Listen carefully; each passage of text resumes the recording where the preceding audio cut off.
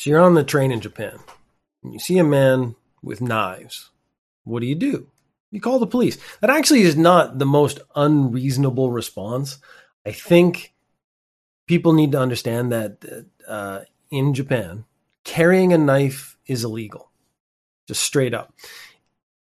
If there was a story, and it's the one that bugs me the most, because there was a tourist and he went in to get to like these little police stations called Koba. He went into a Koba and he talks to the cops and he's like, I'm trying to find this place. Basically just trying to get directions. And the police give him directions and they talk to him and they chat and they're having fun. And they go, hey, do you have a knife? And he goes, yeah. And he's carrying a Swiss Army knife, little Swiss Army knife. And they arrest him right there. And something people forget is when they come from their country to another country, the laws of their country don't come with them. Actually, a lot of people seem to be confused about the rules in another country because they don't look into it. They just assume that my rights, my freedoms are the same. So search and seizure rules, you probably don't know what they are in different countries. What's legal to carry, the reasons for it, you probably don't know it. Japan has very strict weapon culture. It's not just guns. Gun control, very high. Anything that could be a weapon. We had last couple of years, crossbows were made illegal. Airsoft guns are tightly controlled. And here we have a guy carrying a knife, and it's just I just lost that sentence. We have carrying a knife is illegal unless you have a reason for carrying the knife. So you see a man on the train in Japan, he's carrying multiple knives. It makes sense to call the police. Now, was he brandishing the knife? Was he doing anything with it? This is actually interesting because I've ended up finding when I do a Ninja News Japan story, I try to do like proper research to a degree. I try to find multiple articles about the same story so I can see what is consistent. So that's probably true. I'm not going to say factual. And I can see if there's any inconsistencies. One story said he had basically a knife case, like one of those things you slide the knife into slots and you roll it up and tie it up. And one said he had knives wrapped in a towel and the ends were poking out. And one story said he was brandishing a knife. So somewhere in there is the truth. These are supposed to be reporters. I'm Ninja News Japan. I'm a guy who does this on his day off with his dog sleeping on the bed for fun. This is a hobby. It's entertainment. And I put more work into making sure my stories are factually accurate than major news sources. You may have seen a tweet or an Instagram post I've put up recently on the top 25 news in Japan lists. The first thing that gets me is how specific that list is. It's not like, it did say the little, let me pull it up. So it's the 25 best Japan news podcasts, very specific category, if we're being honest. The best Japan news podcast from thousands of podcasts on the web. Now that actually is a misnomer because yes, there are thousands of podcasts, but there are not thousands of Japan news podcasts. Ranked by traffic, social media followers, and freshness. Ninja News Japan has okay traffic for a podcast for sure and is absolutely fresh. I mean, you're tasting it, smelling it right now. It's fresh. Social media followers, not so much. That is, admittedly, my biggest weakness. You'll see on the screen, Japan News Podcasts, number one, deep dive from the Japan Times. Japan Times is a national newspaper in Japan. And their little tagline is, looking beneath the surface of Japan, we hear from Japan Times journalists and guests about current events and trends in Japan. Number two, a little podcast called Ninja News Japan. All the news from Japan. There is no ninja. A little, I guess, self-congratulatory little boop boop. I don't know what the criteria was for that, really. I bet Ninja News Japan is just the most consistent Japanese news podcast release schedule, because it is basically every week I get one of these out. So back to our knife man story. So you call the police. You see a guy I have to get the rules. So you're allowed to carry a knife. You're not allowed to carry a knife in Japan. You're allowed to carry a knife if you have a reason. So let's say I am going fishing and I am carrying with me a knife for deboning fish or scaling fish or something to do with fishing. The police would stop me and say, hey, why do you have that knife? Well, I'm going fishing and I'm going to do some fish stuff with my fish knife. They would be, all right, on your way.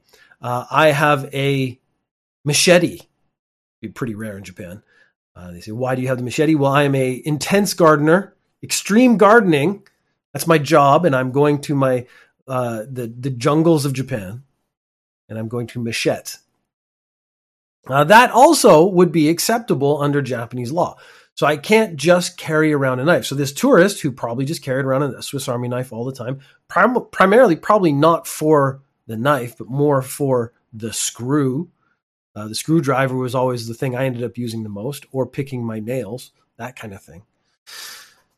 That is not acceptable because there's no reason for you to carry a knife. So this guy on the train, I almost said the word. I got to keep the tension high. You see, it's the tension that you have to build so that people stay for the whole podcast. That and the dirty stories, I always put them at the end. At the next station, so someone sees this guy, he's got knives, he calls the police. Police rush the train to the next station. He's a chef. Now, he says he had adjusted the knife. So maybe he has one of those, again, sleeves where all the knives are in it and you roll it up. Maybe they were wrapped in towels and the ends were poking out. So he was trying to make sure it was safe. He was not brandishing, according to this story that seems the most reasonable, he was not brandishing it. He was probably making an adjustment, probably for other passenger safety because he knew he was carrying knives. But this stopped one of the major lines in Tokyo, which affects hundreds of thousands of people. So, I don't know.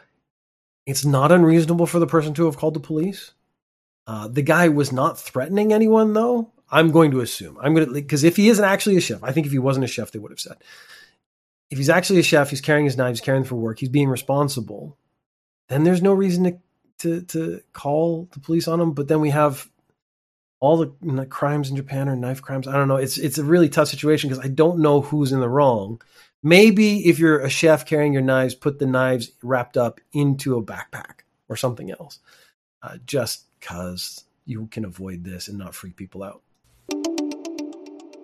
When making threats, in any country, in any scenario, it is important to be accurate. There's a man who felt it was completely appropriate for him to make threats. And so he's unhappy about the situation with Russia and the aggressive nature of the Russian Federation at the moment. So he sent some emails and he said, I'll put all workers through hell. Don't really know what that means. So all the workers in Russia, how are you going to put them all through hell? Why are you talking about the workers specifically? It seems like the government is what you should be targeting. He said, please kill the president. Who are you sending that to? Sending that to Russia? Just please kill the president of Russia? I think he actually means Putin. Russia has a president and Putin, who is sort of the actual leader. So I think this man maybe doesn't have it all together. Let's make Tsukiji a sea of blood without any contact. So let's, as in you, people of Russia, and me, a 50-year-old man from Japan, let's go to these disputed islands and fight? I don't know. The problem was he thought he was sending these to the Russian embassy, but instead he sent the emails to the Asahi Shimbun, which is a newspaper. So he was inadvertently threatening to make the lives of every worker in the Asahi Shimbun hell.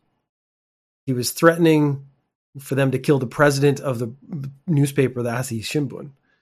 And he was saying, hey, guys who are from the same country as me, let's go to these disputed islands and make a sea of blood. So let's kill everyone else together. I'm not sure.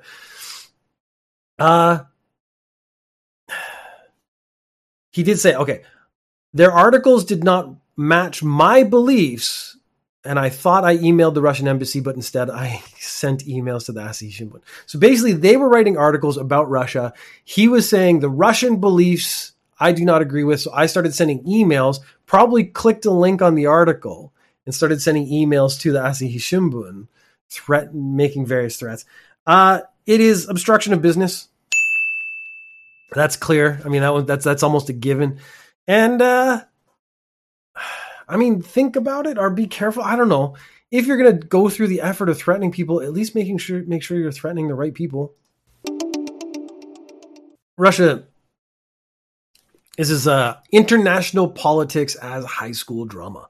Russia used to mark the end of World War II as a day of military glory. Okay, so basically we have Remembrance Day. We have several days. Each country has sort of their own version where they remember the horrors of World War II. Japan has recently, like many countries, sanctioned Russia, and Russia seems to have taken that poorly. So the lower house in Russian parliament, I think it's parliament. Anyways, the lower house of the Russian government has voted to rename the Day of Military Glory to Day of Victory over Militaristic Japan in the End of World War II. That is some high school shit right there. So we've invaded Ukraine. A lot of Western countries don't like it. Japan doesn't like it. We're somehow particularly pissed at Japan has taken the stance on this. So we're going to change the day that World War II ended, our celebration of that, and make it specifically about Japan. Oh yeah? Well, you don't like that we're invading Ukraine? Well, we're going to take the Day of Military Glory and change it to the Day of Victory over Militaristic Japan in the end of World War II. Technically speaking, World War II is not ended. This is something I've brought up before. It's interesting. It's a little side fact. There are disputed islands at the north part of Japan, and those islands are disputed between Russia and Japan at the end of World War II. Since they have not come to a resolution, they have not signed an official peace treaty. They've just kind of stopped fighting. So because that peace treaty has not been signed, World War II, very technically, is still ongoing.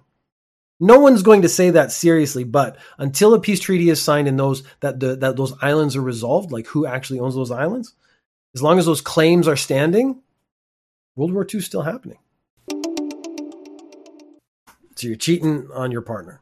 Your side piece, they're into it. So they give you a hickey. You go home, I got a big hickey on my neck. My partner is going to find out I've been having an affair. So what do I do? There's only one solution I can think of. Okay, realistically, I had a girlfriend and I gave her a hickey the day before she had a job interview and she was losing her mind. So I went online and looked. What you're supposed to do, I don't know if this was, is take a cold spoon and push it against the hickey and that'll help it. So basically put ice on it will help it heal faster. She put makeup on it, probably the most reasonable solution if we're being honest. This person came up with the non-reasonable solution, which is great because that's how it becomes an Ninja News Japan story. The number 2 news on Japan podcast.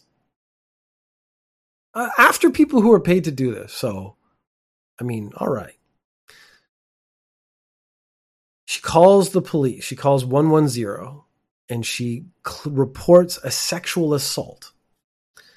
She says at 6:30 a.m., the intercom in her apartment or house rang. She opened the door and a man came in, took off her top, touched her inappropriately, gave her a hickey and left. Now, if I am reporting a sexual assault, more happens. A guy is not going to grab you, touch your boobies, give you a hickey and leave. So that's where actually the first drop of suspicion would come into it. That is a very strange sexual assault. If you were walking down the street and a guy grabs you, there's other people around and runs away, that makes sense. He's got you in your apartment. It's private. No one's going to walk in on you, probably. I don't know. So the police were obviously suspicious, or they were just taking her seriously. Actually, pretty fair. They probably just took her at her word. She says she was sexually assaulted. Let's go try to find the guy. They find out she wasn't at home at 6:30. There is footage of her coming home quite casually after 7 o'clock in the morning.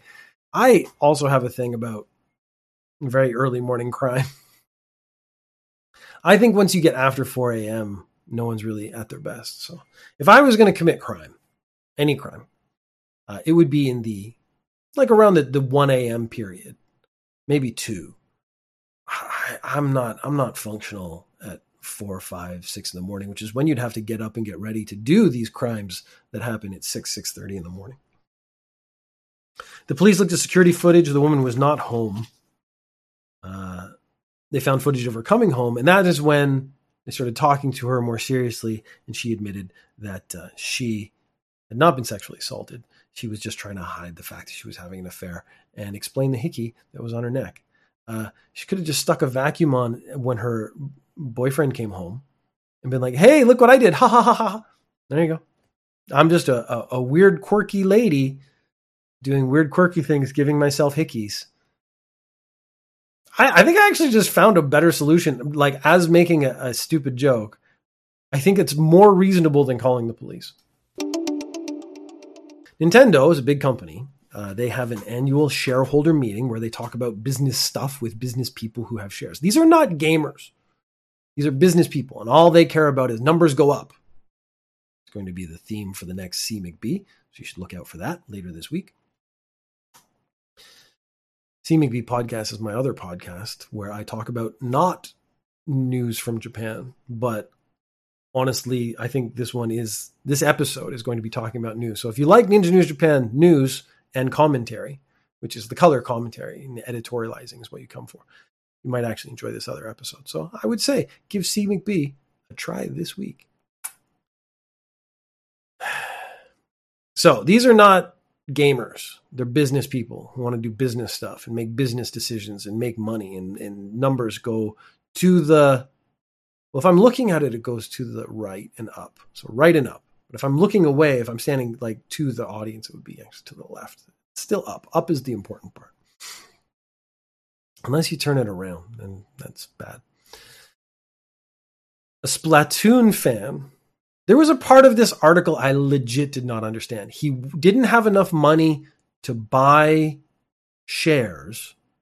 He got money and bought a Switch for 40,000 yen, sold it immediately for 25,000 yen, and somehow that got him into the shareholder meeting. I was very confused as to what that actually meant. Did he buy a single share for 25,000 yen? I didn't. I should have done that. I should have looked up the price of a share of Nintendo. It sounds like that's what he did, but if he had the 40,000 yen, he could have bought a single share with the 40,000 yen and not bought the Switch. I'm very confused as to what was going on there. He's a Splatoon fan. He hijacks the meeting because you're allowed to ask questions to the president stuff. So he's speaking to the president of Nintendo.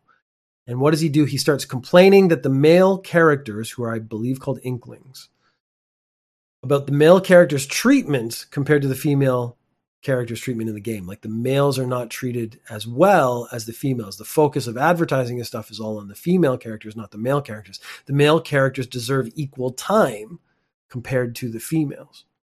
The Nintendo president literally scolds him, he says, you have 1 minute, make your point or ask your question. He's supposed to be asking questions, but he's not actually asking a question. He's just making complaints. Apparently he has printouts and like things to show, like charts and whatnot.